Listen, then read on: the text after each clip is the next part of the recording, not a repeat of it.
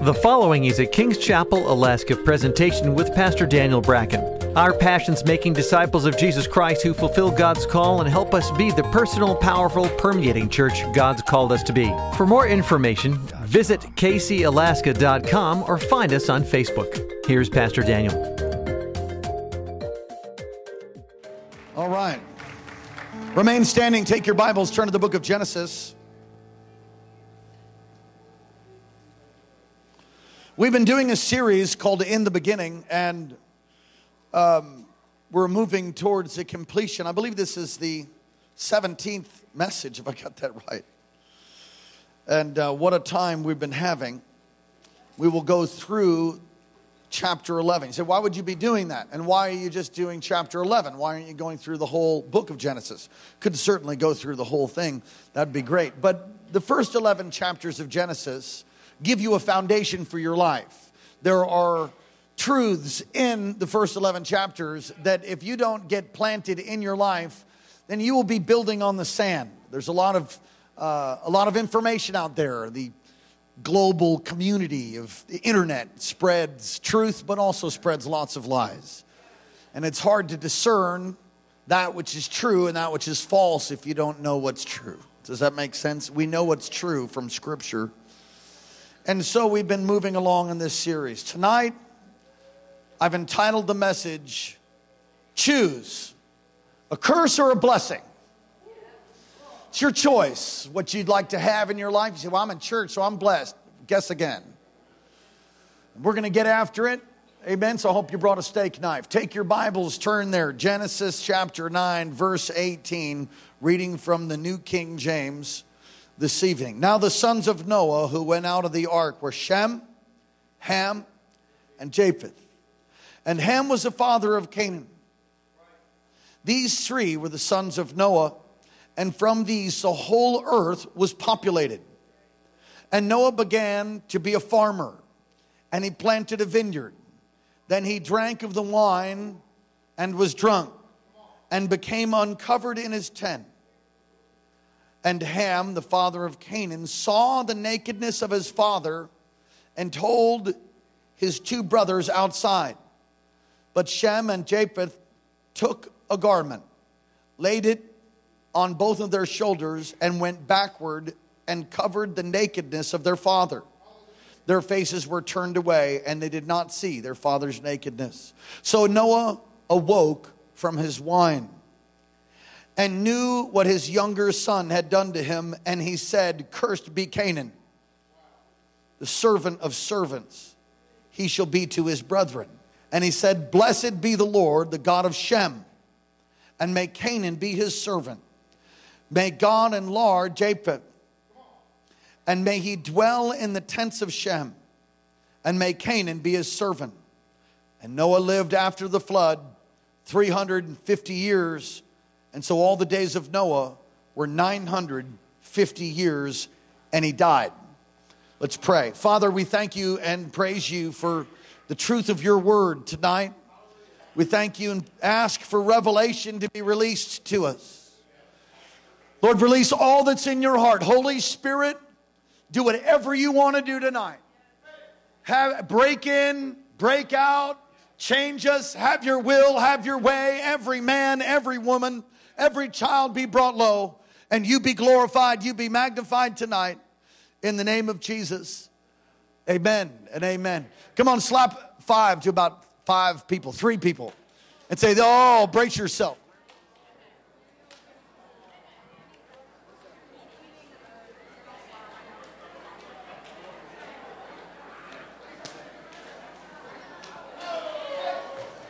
Hallelujah. You may be seated.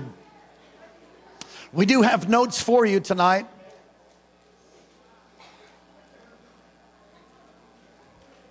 Powerful time we had this morning. By the way, all of these messages are online, kcalaska.com. You can go there. There's a YouTube channel you can connect to. There's podcasting. How many of you know what that is? Podcast. There's on-demand video where you can connect and watch these and be a part of these messages and get ministered to. Once again, greetings to The folks that are gathered out in Talkeetna, God bless you. Amen. Streaming to Talkeetna tonight. Streaming all over the world for those who log in and log on. So don't watch it like you're in TV. Participate. Let God touch you no matter where you are, no matter when you're listening to this. We should put, one of my friends said, you should put a warning notice on all of your podcasts and just say, do not drive while listening to this podcast. Let's get into this, an introduction. How do you respond or how do you react when someone fails? I've been around a lot of failure. I've seen people fail. I have certainly failed. And even early on in my walk with the Lord, turned my back and fell away from the Lord. But how you handle someone's failure? How do you handle people when they fail? What is your response? What is your reaction? You see, your response, and really it's better to respond than to react. Does anybody know what I'm talking about? If you're constantly a knee-jerk reaction to things in your life, then you're going to probably have a lot of drama. You know, it's good to count to 10. Anybody know that? Just count to 10. Just count to 10. You're like, 1, 2, You didn't even get to 10. It's good to count to 10. Just lay hands on yourself. Get filled with the Spirit. Respond, don't react. But how you respond, or in some cases, people react, can determine much of what will take place in the future of that person. And not just the future of that person, your future. Let's talk about that. Noah's failure. First of all, as we read this, it's striking proof of divine inspiration that the scriptures are. Really biblical evidence that man didn't write this. You say, how is that? Because the Bible is constantly painting and showing human nature and all its ugly warts and failures, even of its main characters. So its main characters are shown to fail. I mean, it's just like, who would do that if you're writing this awesome book? Of course, Jesus never failed. Glory to God. Somebody say hallelujah. But Abraham did. Isaac did. Jacob did. Noah did. Noah failed. So the ark has come to rest on the mountain of Ararat. Some time passes, and we don't know exactly how much time, but we know that a vineyard will produce a partial harvest in about 3 to 4 years. So it's about 3 to 4 years, let's say. And a full harvest would come from a vineyard after about 5 years. But there's a passing of time. And he made wine and drank it and got drunk. Now, drunkenness is seen in Scripture as sin. And Proverbs 23, verse 29 through 35 talks about the effects of drunkenness. And Hosea 4 and verse 10 and 11 talks about drunkenness. And I want you to put this one up into my media booth back there. 1 Corinthians 6:10. I want you to put that up. Drunkenness, or can we say intoxication? So you can go ahead and put smoking pot, smoking marijuana, getting high on marijuana, you could put in this category as a form of intoxication. I have learned much as I resisted the movement of dope in our community and will continue to do so. I've learned quite a bit. I've found out that there's actually medicinal uses for marijuana. There's creams, there's different things. But if you're using it to get high, I had one person say, I'm not coming to your church anymore because I smoke dope and it helps me with my anxiety. And what I wanted to say is really, if you really give all your heart to God and you just deal with the fears and the wounds of the past and you break off generational curses and iniquity and you really get discipled, you won't have to battle anxiety anymore and you certainly won't have to smoke dope. And we say, well, what do you know? I know a lot about it. That's a whole nother message. I just got myself all fired up in the first 5 minutes. We didn't even get into it yet. Intoxication. Listen, don't tolerate that which Jesus set you free from and then make an idol of something to help you with it. Did you catch that? Let me say that again. Don't tolerate what Jesus died to set you free from and then make an idol to cope with it. and say, well, God made every green herb. Well, why aren't you smoking poison sumac then? Oh, don't keep the scripture up, son. Come on. Oh, you better go to verse 9. Do you not know that the unrighteous will not inherit the kingdom of God? Do not be deceived, neither fornicators, nor idolaters, nor adulterers, nor homosexuals, nor sodomites, verse 10, nor thieves. It's awesome. Just like wiped out the whole church. Praise God. Nor thieves, nor covetous, nor drunkards, nor revelers, nor extortioners will inherit the kingdom of God. Go to verse 11. And such were some of you, but you were washed, you were sanctified, but you were justified in the name of the Lord. Hey, come on, hey, hey.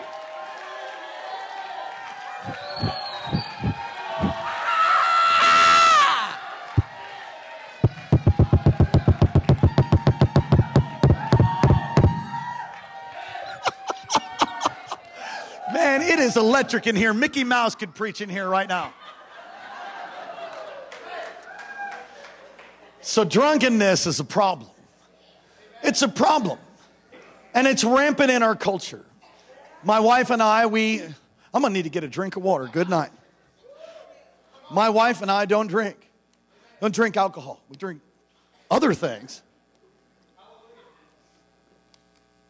We don't drink alcohol. You say, why? Well, a number of reasons for that. One, I have some Irish blood. They're certainly known to be pub goers and drinkers and alcoholics. Two, I have a past that, while I wasn't an alcoholic, I had a lot of other challenges. And I certainly don't want to have another one. Three, I don't want the appearance of evil. I don't want somebody to look and get stumbled because pastor's bringing a 12-pack home for beer, batter, halibut. I never want to get drunk. I just want to drink what the Bible calls the new wine. And I will tell you, you can get such a mighty touch by the Holy Spirit, and there's no hangover. You can get touched tonight by the Holy Spirit in such a way that all your pain leaves and you could just get intoxicated in God. And there's no hangovers and there's no lethal dosages. You can't overdose on the Holy Ghost. Anyway, I believe the best way to make sure you don't get drunk is don't drink. And then, Jesus said, I'll not drink of the wine again till I drink it with you in the kingdom. So, he's not drinking wine, so I'm not going to. There's a lot of reasons for that. But what's fascinating here for me at this text as I studied it over the past few days is there's no words of condemnation. We don't see a rebuke going to Noah for getting drunk. That's fascinating to me. It's because drunkenness is clearly seen as sin. And it's interesting that Noah gets drunk, but the text doesn't say, hey, he was wrong for it. He said, well, why is that? Well, I think it might have happened by accident. So how do you figure that? One scientist said that if the world had a water canopy, now we preached on this before, but if there was a water canopy around the earth and the water canopy collapsed, then causing rain and the flood that followed, the atmosphere would be different and things would ferment at a much quicker rate. So it is possible to say that Noah made this wine, but didn't realize how fermented it was, didn't realize how strong it was, and got drunk. We don't really know, but he's not condemned for it, nevertheless. And so we see him, he gets drunk here. And what happens is a horrible thing.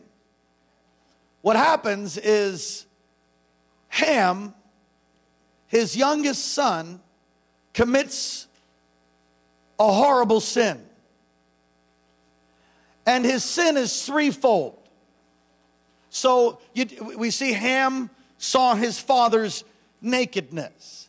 But to understand that, you need to go and look at the Hebrew, what that means. And it ties into Leviticus, even chapter 18. We'll talk about that.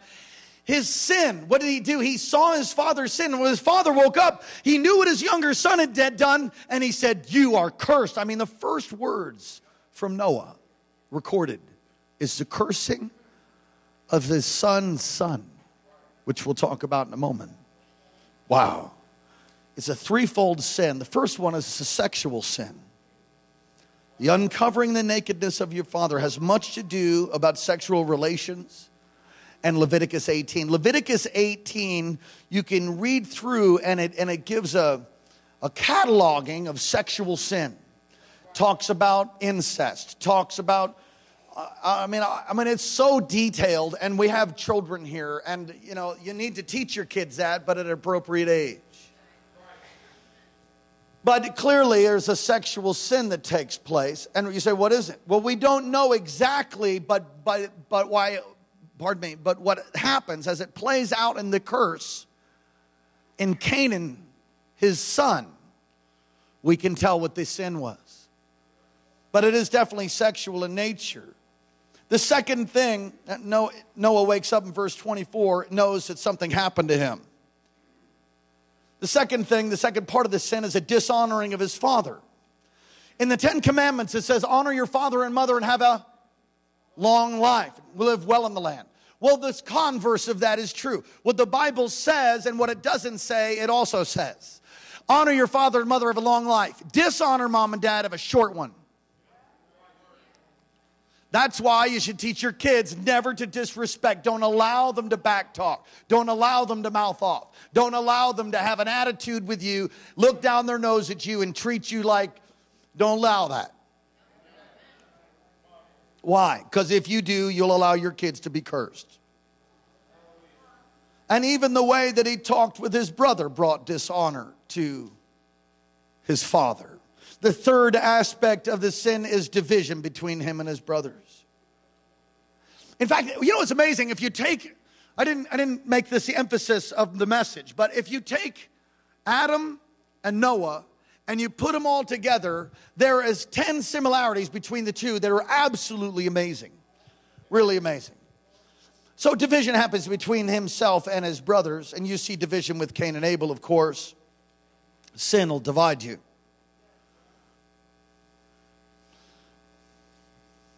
And the result of Noah's son's action, these great races here in their embryonic condition, the result of the sin. You say, what do you mean by these great races in their embryonic condition? From these three comes all the nations of the earth. Kind of amazing. And I'll touch on that for just a moment. But Ham's sin brought terrible consequences. A curse is released and a blessing's released. Both a malediction and a benediction are released over these future nations. Ham's son is punished. A curse is brought on Ham's youngest son. You say, why was that? Because Ham is the youngest son of Noah. And so the curse is passed down to then his youngest son, Canaan. It is absolutely generational sin. Now, this is not preached. This is. I don't know. Many places serve pablum and hope that nobody gets offended. I really hope that you do get offended by the truth so that you can change your life. It is my goal to sniper every lie in your life and raise you up to be a mighty man and woman of God. It is my goal to lock and load my 4570, put the crosshairs on the deception that you might be living in, and with the power of the Word of God. I just want to decapitate stuff because you can live in victory. You can live in freedom. You can live under the power of the Spirit of God, and you don't have to pass curses on to your kids. And your kids don't have to pass them on to their kids. You know, one of the things that's really motivating us as we're building, in the process of building this building, I am very aware. Now, you might think that Jesus is coming next week, and he might come tonight. But I'm also very aware that it'd be stupid to build just with this generation in mind. So as we set up this property and as we build, and these are some of the reasons we're a little bit delayed. because we're building for many generations so that your kids, should the Lord tarry, would have a place to worship God and serve God up on a hill like a city, like a lamp. Come on a lampstand shining like a beacon in the night. When you drive into the valley, you say, that's that revival church. And there you'd be all, hallelujah. Thank you, Jesus. I'm going to live at 120. Anybody else? I'm going for 120. A curse is brought on Ham's youngest son. First words out of his mouth were a curse. I just can't get over that. And Shem and Japheth are blessed. They're what? They're blessed. Now from Shem would come the Semites. These are the Jews that would come from Shem. And you can look at Genesis chapter 3 and verse 15. That would be fulfilled. The seed of the woman. Would you put up Genesis 3? Thank you, son. And I will put enmity between you and the woman, between your seed and her seed. He shall bruise your head. Pardon me. He shall bruise your head, and you shall bruise his heel. I like another version that says he'll crush your head. He'll bruise your heel, but he's going to crush your head. It's talking of the Messiah. A messianic prophecy right there that Jesus would come. And Jesus came through the line of Shem, the Semites, the Jews. And Japheth would become the Gentiles. Most of you are Gentiles. If you're not a Jew, you're a Gentile. Would come the Gentiles who would have salvation basically through Shem. Let's read this. This is important. This is revelation. Most of you have no idea where I'm going right now. Please pay attention. You're going to learn something. It'll really help you. And this ties in. You remember the similarities of Adam and Noah. This ties in. Here's the prophetic word of the Messiah comes right here. It came in Genesis 3:15, and it comes right here in the text that we read, verse 26 of chapter 9. Put up verse 26, Genesis 9, verse 26. Put it up for everybody, please.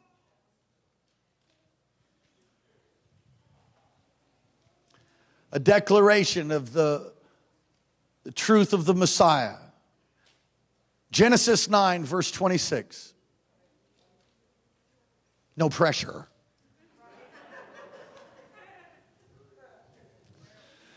And he said, blessed be the Lord, the God of Shem, and may Canaan be his servant. Go to verse 27.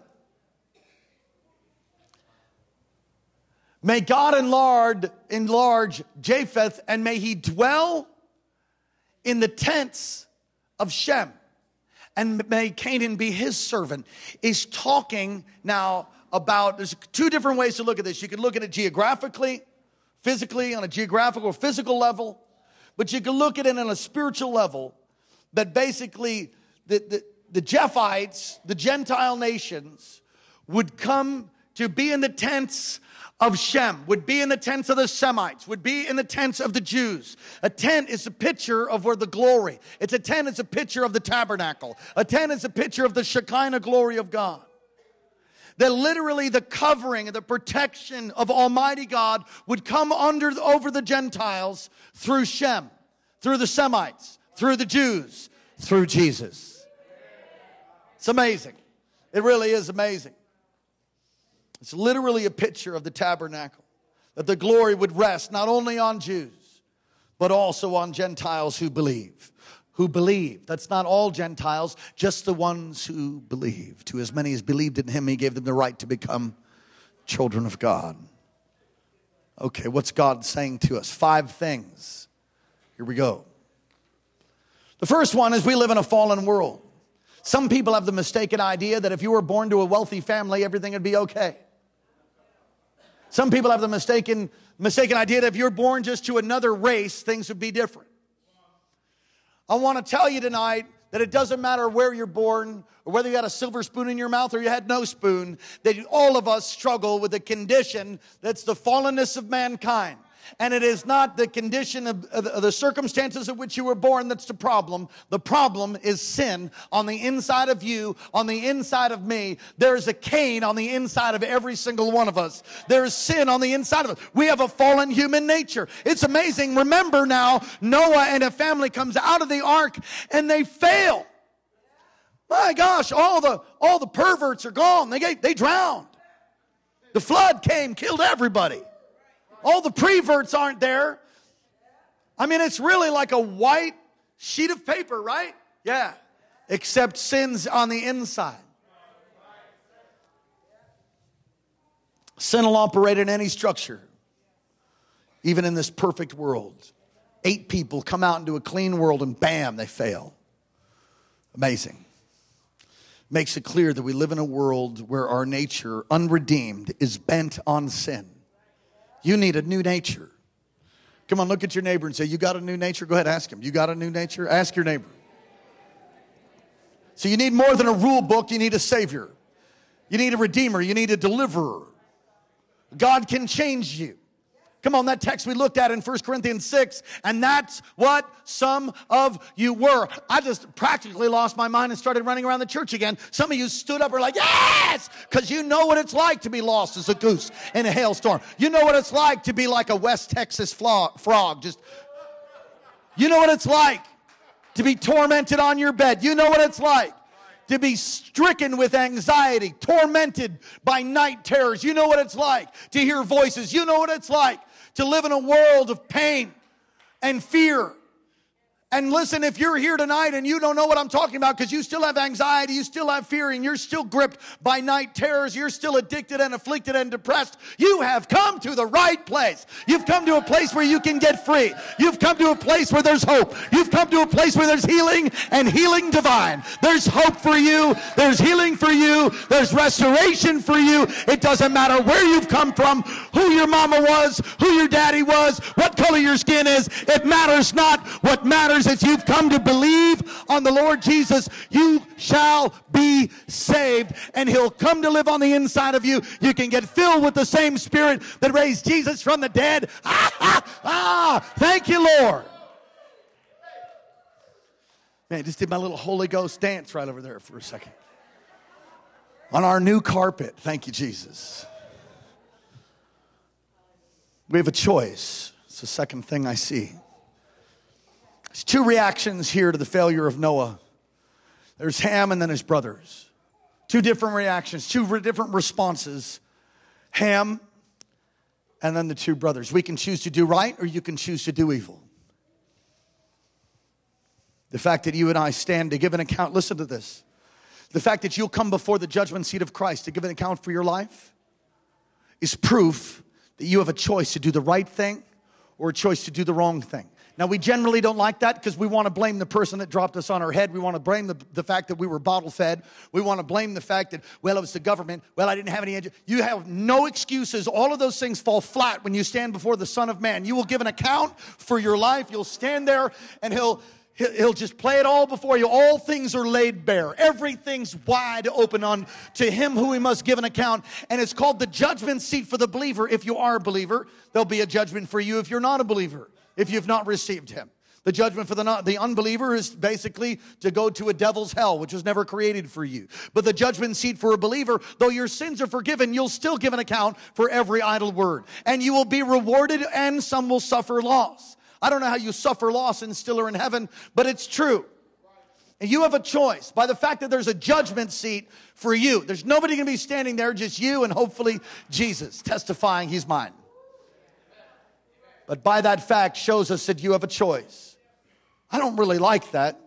I especially didn't like it in my earlier years because I just wanted God to just do it. Can't you just like open my head, pour it in, and just make me a robot?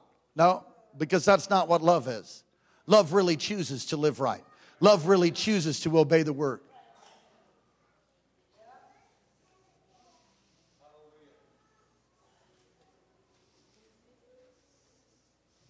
Our call is to preserve the dignity of another without being corrupted ourselves. It's the third thing I see. I love this text right here. This is amazing. I think I've done it before.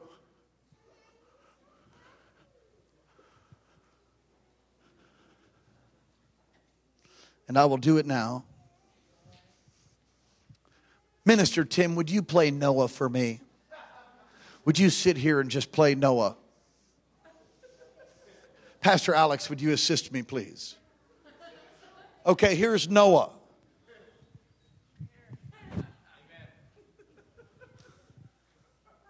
This is what Shem and Japheth do. Here, take a few steps that way.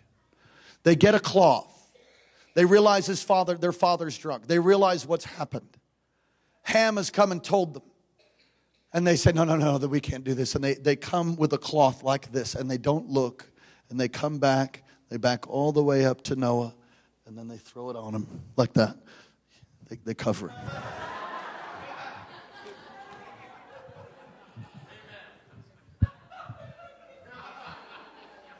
That's what happened. Put your hands together for Noah. They walk backwards and they cover him. So many times when people fail, there are those who want to gloat, those who want to point the finger. Man, I discerned that. I saw that. I sensed that. And I was in prayer. I saw that. Shut up. You got to preserve the dignity of people. It's not your job to be the finger pointer and point out everybody's issues and problems. Come on, you know that text of scripture where Jesus says you try to pick the speck out of your brother's eye, but you got a telephone pole in your own. It's a pretty funny picture. I mean, it's kind of like this telephone pole out the guy's eye, and you're like, oh, let me help you with that. Do you get the picture? You have a telephone pole, you have a plank coming out your eye. Hurry, you have a plank coming out your eye. Let me help you with that sliver. It's impossible. You can't even get close enough. Our call is to preserve the dignity of another without being corrupted ourselves. And there's so much scripture. I think it's because in a strange way, sometimes when people fail, it has a tendency to make those who are insecure feel better about themselves. I've found my own heart at times. I think maybe I'm growing up a little bit now, but I've found in my own heart, just be like, pfft, and realize, oh, you wicked man. Don't look at me with that tone of voice. There are some people that gloat over when a pastor falls. Can I tell you something? When a pastor falls, I don't care what kind of a jerk he might have been to you. It is not good for the kingdom. It's not good for anything. It's a horrible thing when a pastor falls. It's a horrible thing when a leader falls. It's a horrible thing when a president falls. It's a horrible thing. The Monica Lewinsky thing, you could laugh and just stupid Democrats or whatever you want to try to say, but it's a horrible thing. It defiles a nation. It defiled the Oval Office. And I don't know, I hope somebody went in there and just cleansed that defilement off of that place. All those years ago. Proverbs 17, be careful that you don't do that. Be careful and try to cover one sin. Doesn't mean that you don't expose wickedness. We do that. We'll talk about that. But be careful to protect people's dignity. And remember, do unto others as you'd have them do unto you. Seed time and harvest. We just taught you about that. You want your own dignity, destroyed. Well, you start living that way for somebody else, and that's what will happen to you, Bubba. Proverbs 17:5. This is a good word so far. Amen. Proverbs 17:5. He who mocks the poor shows contempt for their maker. Whoever gloats over disaster will not go unpunished. Proverbs 24:17 through 18. Do not gloat when your enemy falls, when he stumbles. Do not let your heart rejoice, or the Lord will see and disapprove and turn away his wrath from him. You know what's crazy is I know these scriptures, and then I've been persecuted at times. I don't mean burning at the stake, but I mean stuff that happens. And then, they come into some trouble. And you know those scriptures, so you're like, oh, bless them, God. Bless them, Jesus. Does anybody know what I'm talking about? Instead of sitting there go, oh, yeah. You realize that's the wrong response. Or maybe your heart's not fully into it, so you say, bless them, Lord. God sees everything. We have to deal with evil when it happens, and in such a way to preserve a person who failed. And to preserve a person who failed, but also so that we don't defile ourselves. Very important scripture that you turn to Galatians chapter 6. Verse 1, let me read it to you. Brothers, if someone is caught in a sin, you who are spiritual should restore him gently. Well, that's a revelation right there. So in other words, if you're not spiritual, you're not walking with God, your heart's not right, you got one foot in, one foot out, and you just tore up and living a life of compromise, then you're disqualified, son, sir, ma'am. You're disqualified from restoring anybody in the condition that you're in. You who are spiritual should restore him gently. And you can always tell people that are filled with the Spirit because they respond gently. But watch yourself, or you may be tempted. Carry each other's burdens, and this way so fulfill the law of Christ. This is what Ham and Japheth did. They covered the sin of their father. He's saying if you're spiritual, you restore such one. Be careful that you're not tempted into sin. Turn to Matthew chapter 18. Verse 15, and it reads, if your brother sins against you, go and show him his fault just between the two of you and Facebook. Is that what it says? Oh, it's the new defiled version. If your brother sins against you, go and tweet it to all of America. No, it doesn't say that. If your brother sins against you, go and show him his fault just between the two of you. You and the person who offended you. Not the person who offended you and your prayer partners and the people down the street and all of your people on Facebook and message everybody and tweet everybody and your Instagram and crowd and all your likers. No. Just the two of you. If he listens to you, you've won your brother over. But if he'll not listen, take one or two others along, so that every matter may be established by the testimony of 2 or 3 witnesses. If he refuses to listen to them, tell it to the church. Now, let me just tell you, we have never had somebody stand up and publicly humiliate them because of what they did. Now, we have had things happen where people had to say, I'm stepping down now because I need to work on things or whatever. We've had that happen. But when it says tell it to the church, that means your leadership. That basically means me, my staff, and then we deal with that the right way. If someone falls or fails, is it your obligation to tell everyone what the person did? The answer to that is absolutely, emphatically, 100% no, it is not. Unless, of course, you'd like to curse yourself, which we'll get to in just a moment. What is your obligation? Your obligation is to lovingly confront them if you're spiritual. A fallen brother. If somebody offends you, then you're obligated to confront them anyway. I got a call from a pastor today, and he was going into a gas station, and he ran into somebody with a guitar who was playing music for money, and, God bless him. As he approached a man with the guitar who's playing music, the man began to say, oh, yeah, you're another one of those pastors. Like, all this venom just comes out of him. He said, you're probably just like that guy at King's Chapel. So the pastor called me and said, now there's this guy, man, he's talking nasty about you. I said, well, you know what? We must be doing something right, I guess.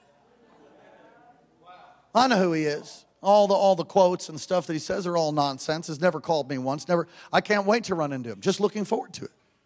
Just looking forward to it. Listen, if you hear a report about you, one of my favorite things to do, I really like it. I enjoy it. Somebody says, I heard that you said I was a bucket mouth. I'm like, really? Who'd you hear that from? Well, I can't tell you. I said, well, actually, you're going to tell me. Because I not only didn't say that, the person who's telling you that is gossiping and spreading lies, and it's from hell. So let's go take the head off that thing. Who told you that? And they go, Sister Bucket Mouth told me. I was at an event many years ago, and this person comes up to me, and they say, oh, I heard you said I'm a Jezebel. I said, you did? Who said it? Sister so-and-so. Now, I just happened to see her about 5 minutes before on the other side of about 500 people. I said, you know what? She's here. Let's go talk to her.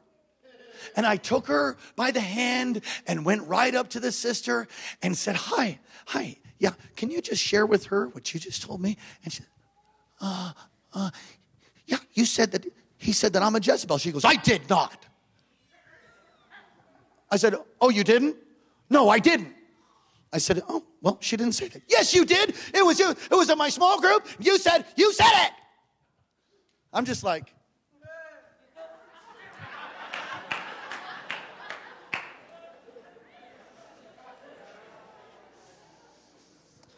oh, help me finish this message. Y'all all right? It's not your responsibility to tell the world. It is your responsibility to confront. And I believe that there's some people that are under curses tonight because of the way that they reacted to someone's failure. That's an interesting thought. You don't really think about that. Somebody else failed, but your response to it actually brought a curse on you.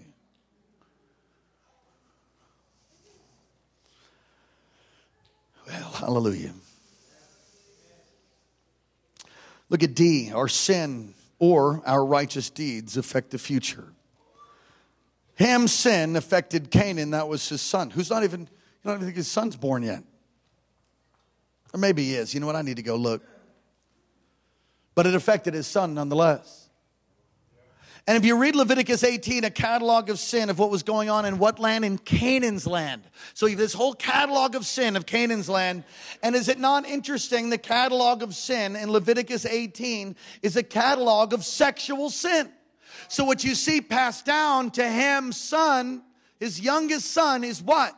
Is a curse of sexual perversion that's on all of Canaan's land. You know, does that sound familiar? Canaan's land. So when they were brought out of the house of bondage, they were to then go into Canaan's land, which is promised to Abraham. And all of the nations of Canaan's land were being evicted because of sin. It eventually reaches its fullness and judgment comes. What was the main sin of Canaan's land? It was sexual sin, passed down from Father Ham. Wow. Kind of amazing. It's totally corrupted themselves. It's interesting to me. Totally corrupted themselves to the degree that God has to wipe them out and judge them. And this is the way it happens. Sin is done by one generation. Pay attention. Sin's done by one generation, and it absolutely, positively affects the next generation. You say, even for believers? Even for believers. And what you need to do is you need to appropriate the blood of Jesus, and then you need to set structures up so that your next generation doesn't do the stupid stuff that you did. And I know some of you did some things. Some of us did some stuff. Some of us sowed some seeds that we wish that we didn't. You can pray for crop failure, and I'm all into that. That's a wonderful thing. Oh, God, have mercy. Squash that thing out. Jesus. I'm really praying. That's not preaching. I'm actually praying. And think about what God brought us out of. I think about what God brought you out of, Pastor Crown, what God brought me out of. And I think, oh God, have mercy. Let your blood sever that over my kids. Let that just be severed. Let it be severed, God. Oh God, let that not come down to their kids. Let it not come down on them. In the name of Jesus, I defy that thing. I've prayed that way ever since before they were born. Some of you are clueless to that. And then you see your kids playing out like a play the very things that you did, and you wonder why that is. You wonder, how could that be? It's called generational sin. It's called generational iniquity. Understanding two truths found here in Exodus 20. I'm going to try to do this in about 10 more minutes, all right? Understanding two truths found in Exodus chapter 20, verse 5. Turn there, put it up on the screen. That a boy. Way to go. You shall not bow down or worship them, for I, the Lord your God, am a jealous God, punishing the children for the sin of the parents to the third and the fourth generation of those who hate me. There's a principle of a passing down of generational sin and iniquity. A bent, a generational bent, an arrow. Has anybody ever shot an arrow? We've talked about this so many times before, but I realize I haven't touched on this in a little while. Church has grown. Some people are clueless to the fact that there really is generational sin. And so you have to deal with it.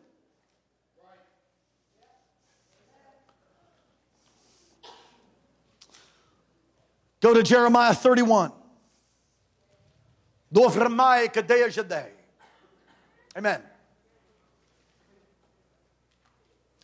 In those days, the people will no longer say, the fathers have eaten sour grapes and the children's teeth are set on edge. You see, what God's saying is it's not just generational sin.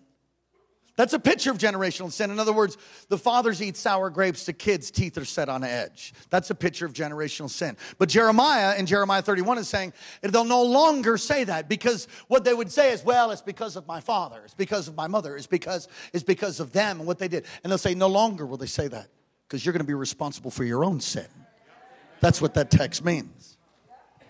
Ezekiel 18 and verse 3, the soul that sins is the one who will die. Well, look at your neighbor and say, aren't you glad you came to church tonight? Come on. Good day. So there's a curse that's passed down from generation to generation, right? Then there's your own sin that can actually produce a curse. Of course, then starting, if you have kids, generational sin that continues to the next generation. There's both thoughts.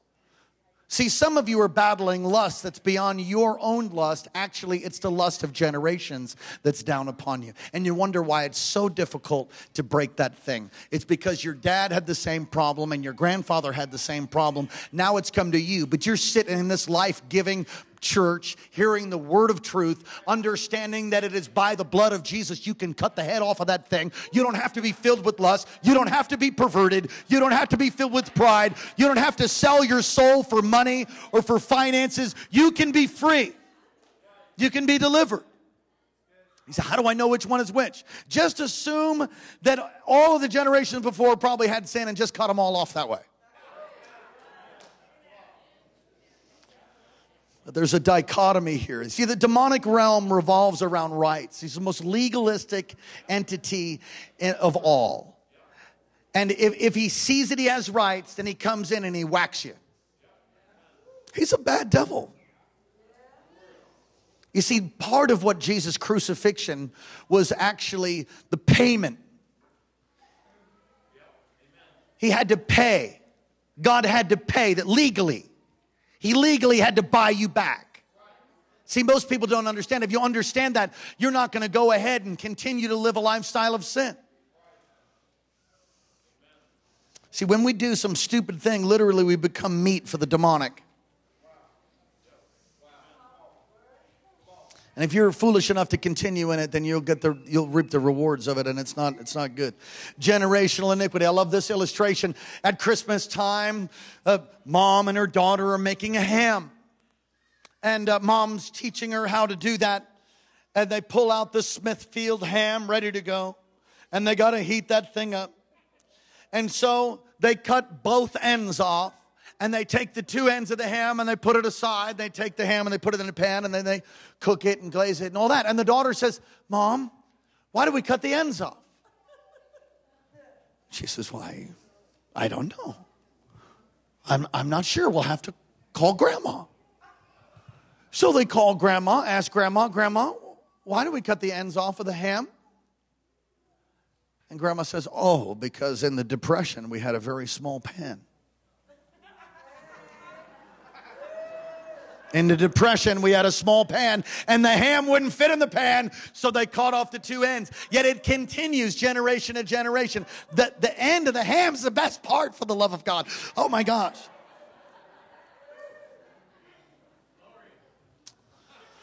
There's redemption. There's redemption. Everybody say there's redemption. There's hope. Come on, say there's hope for me and my family. Say it. There's hope for me and my family. There is. There has been a deluge of demonic attack on many families. And when that's happening, you have to back away in the spirit, if I could just say it that way. You have to set aside some time and ask the Lord, what's going on? Got to check your own life. Where am I at? Is my heart right? Did you tell me to do something that I didn't do? Or, Lord, have I grieved you? You got to slow down enough to hear his voice. And you have to lovingly discern and ask God to show you what's happening. Learn to cut things off. If you're around somebody who's fallen or failed, be someone who extends mercy, covers their dignity. I don't mean hide their sin. You're supposed to expose sin. But there's redemption.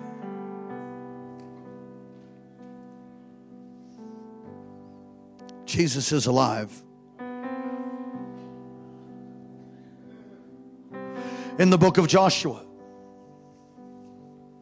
he sends the spies out to Jericho to spy out the land.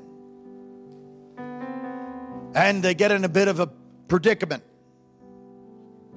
And they end up at a harlot's house. It's a house of ill repute. Got kids here. Y'all understand? And they go into this house and Rahab is there.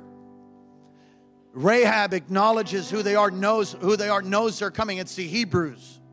Because she heard about how the waters were parted. She heard about it.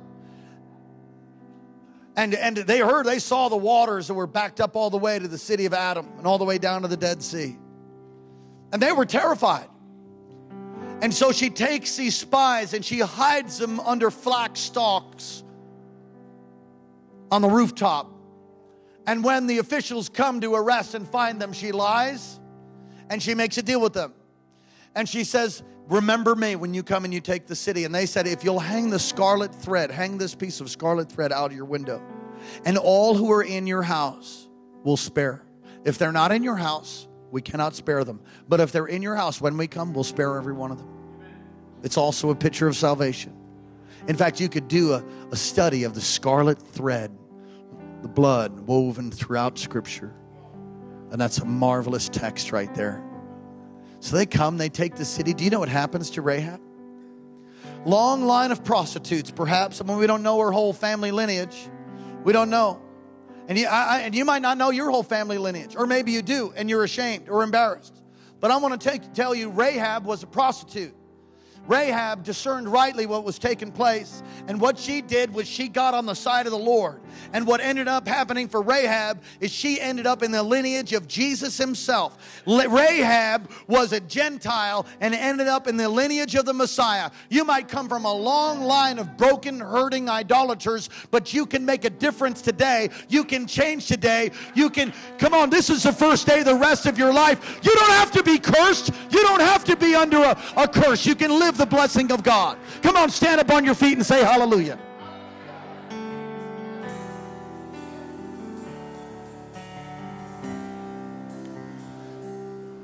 Tonight, as you've been listening to this message and as I bring this to a close, if you realize, maybe I have some curses in my family line. I don't want those. Come to the front. We're going to pray. Come on. Just come up. Come on right now. Come.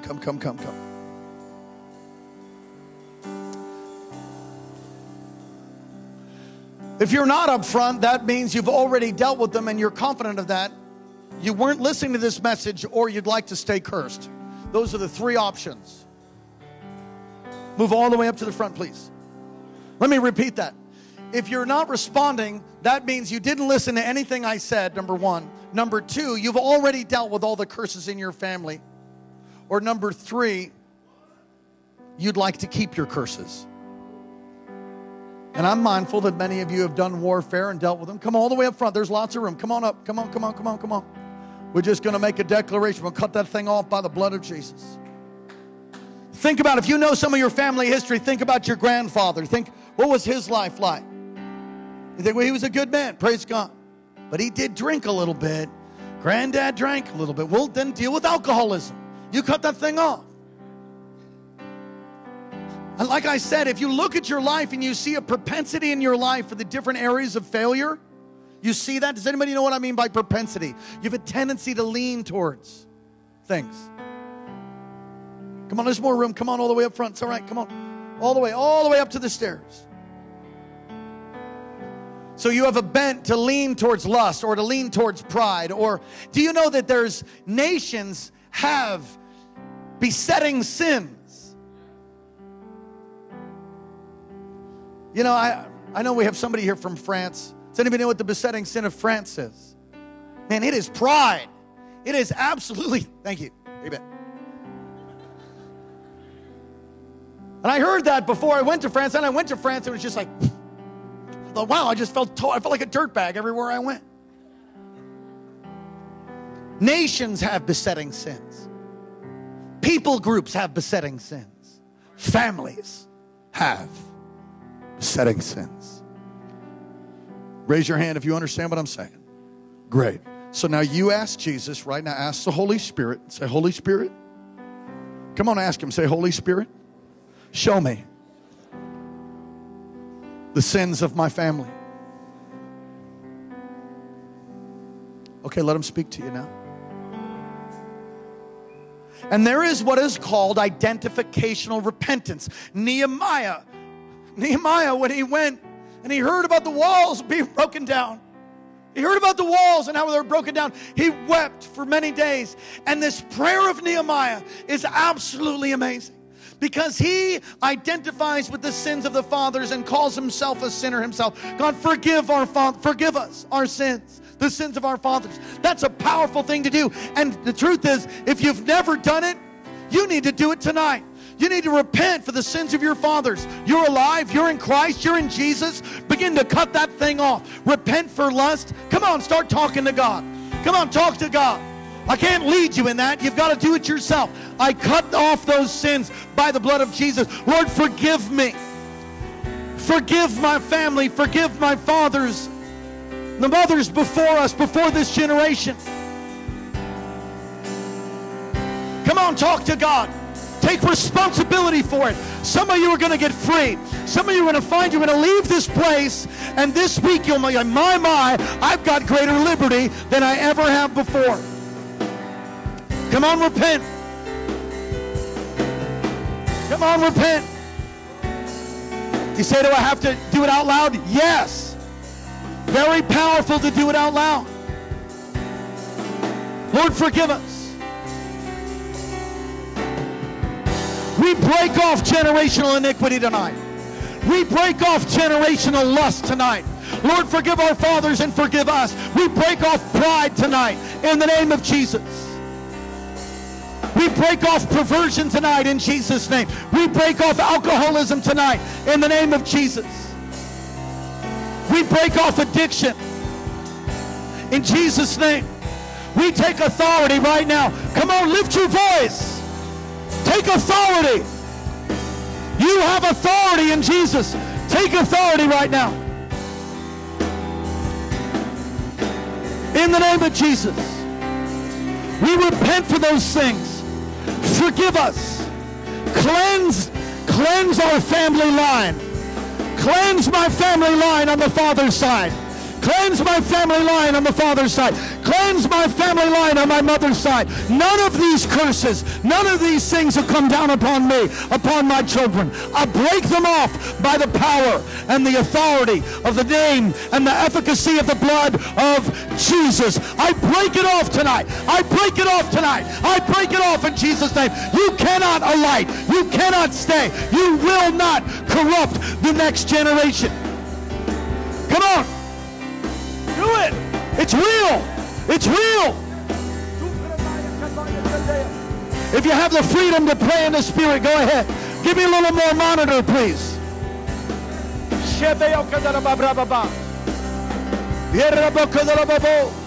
Come on, pray in the Holy Ghost.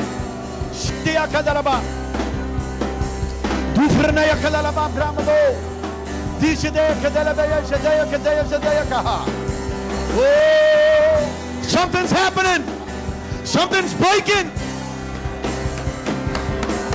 Come on. The fervent prayer of the righteous availeth much. In Jesus' name.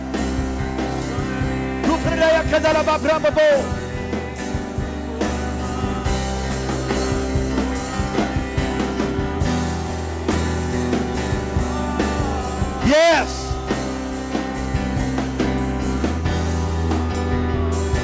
Lord, in your mighty name. Minister Tim, come and lead us for the sins of Alaska and the people of Alaska. Come on, agree. Agree right now. Service is almost over.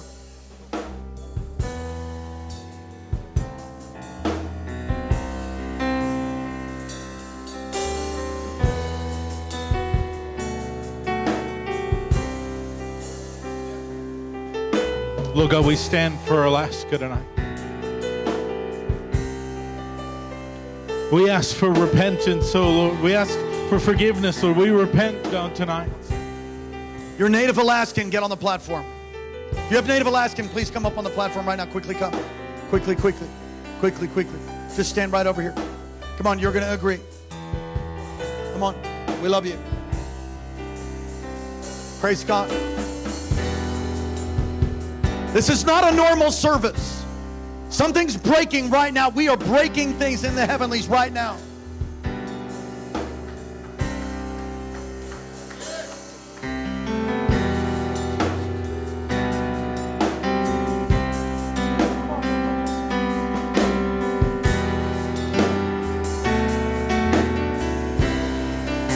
God, we stand in this place, God, tonight, asking for forgiveness, oh Lord God.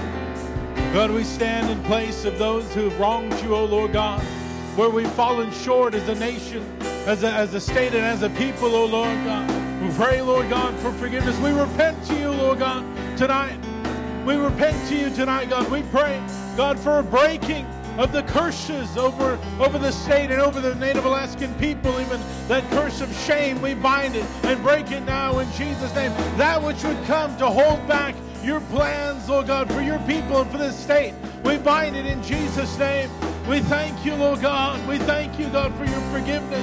We repent to you tonight, Lord. Use our state, Lord, for the purpose it's been created for, Lord God. We thank you, Lord. We thank you, Lord. Lord God, I thank you for my people, Lord. I thank you, Lord God, for what you're going to use us for. That even right now, you're in the heavenly realms, changing our people, Lord God. And Lord God, I pray that every native in this house, Lord God, would rise up and call out other natives, Lord God, that they would live for you, Lord God. Lord God, I pray that you bless us, Lord God. Help us to seek you, Lord God. Help us to change our state, Lord God. We rebuke and we bind suicide and alcoholism right now in Jesus' name. And we thank you, Lord God, that right now our people are being called up, Lord God. Thank you, Jesus. Come on, somebody say hallelujah. Put your hands together for the First Nations people that are here. Thank you. Bless you guys. One more thing, we'll close. Lord, on behalf of all the different people groups that have come to Alaska and robbed and raped the land, God, we stand in a place of repentance or greed for finding gold, finding oil, all of that. The religious atrocities that came, things that happened even in your name that were not you at all. The stealing and the robbing and the dance, the ripping off of the culture. Lord, I repent. I repent tonight for the failure of pastors. I repent tonight for those men of God across denominational lines who out of their wounds and their own hurts hurt your people. And I ask God that you would forgive me. That there would be a tenderness that comes in the hearts of those that have been wounded towards the church. And that you would raise up healthy shepherds after your own heart. You would raise them up. I pray for the body of Christ. I pray for the church of the living God. That you would cause your power to be injected into pulpits all across this land. that there would be people and men of no compromise that would preach the word unadulterated, not watered down. There wouldn't be man pleasers or manipulated by money or manipulated by power. They'd be moved by the cloud. They'd be moved by the pillar of fire. Be moved by your presence. I bind, gag, and muzzle every assignment against the church. I take authority over darkness. I take authority over even a spirit of Jezebel. I take authority over the assignments of darkness, even the gates of hell, the upper echelon of darkness and authority that tries to put the church down. Lord, we take authority tonight in the name of Jesus and declare that you will build your church and the gates of hell will not prevail. Release your power on this land upon us, God, as never before. God, we thank you and we praise you. Put your best hand clap together for God. Come on.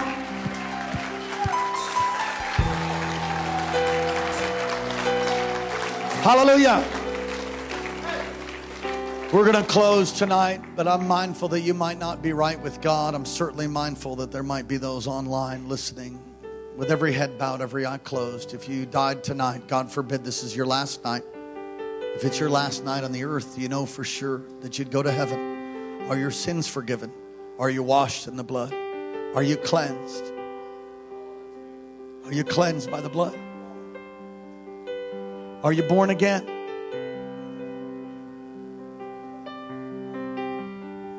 Not a worldly sorrow. That's sorry you got caught. Godly sorrow. Repentance, godly sorrow brings transformation. If that's you, you're not right with God, get right with Him right now. If that's you want to give your heart to Jesus for the first time or make a recommitment, just pray right out loud with me. Say, Dear Heavenly Father, thank you for sending your Son Jesus to die in my place, and that He rose again from the grave for me. Forgive me of all my sin. Come into my life. Be my Lord. Be my Savior. Wash me and cleanse me and make me new. Thank you for loving me. Thank you for hearing my prayer. Amen. As a sign of surrender all across this place, lift your hands.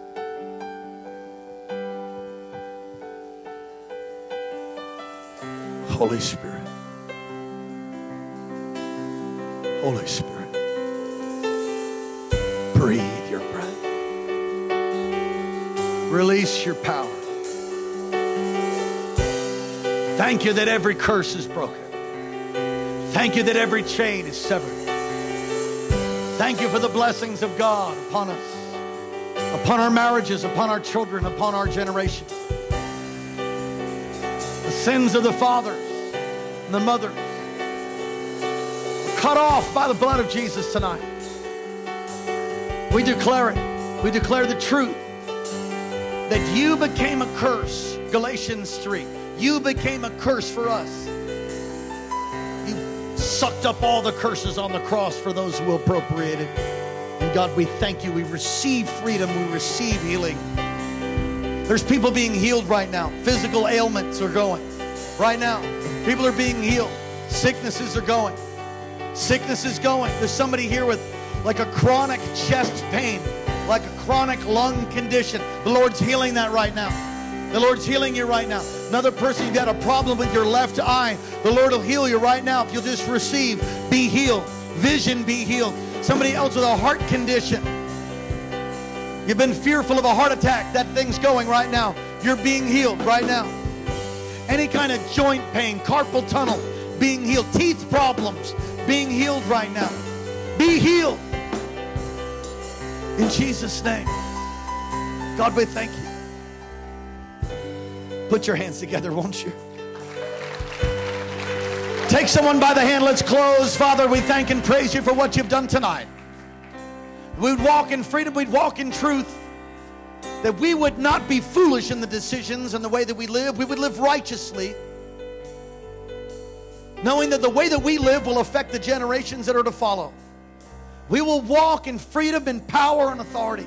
It's been purchased for us. We will not live beneath our God-given, blood-bought right for everything that you've purchased for us. Healing is ours. Deliverance is ours. Freedom is ours. The blessing of God is ours. And we declare it. Freedom. We declare freedom over us, over this region, over our state, and prophesy a mighty outpouring. If my people who are called by my name will humble themselves and pray, turn from their wicked ways, I will hear their prayer and I will heal their land. God, heal our land. Say that with me. God, heal our land. Say it again. God, heal our land. In Jesus' name. Lord bless you, keep you, cause his face to shine upon you, lift up his countenance towards you, be gracious to you, and give you peace. God bless you. Don't miss Wednesday night. Praise God. Lord bless you. God's on the throne. The devil's been defeated. Hallelujah.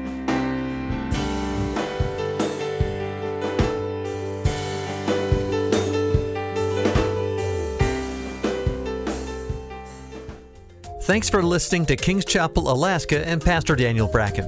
Our passion is making disciples of Jesus Christ who fulfill God's life call and help us to be the personal, powerful, and permeating church God's called us to be.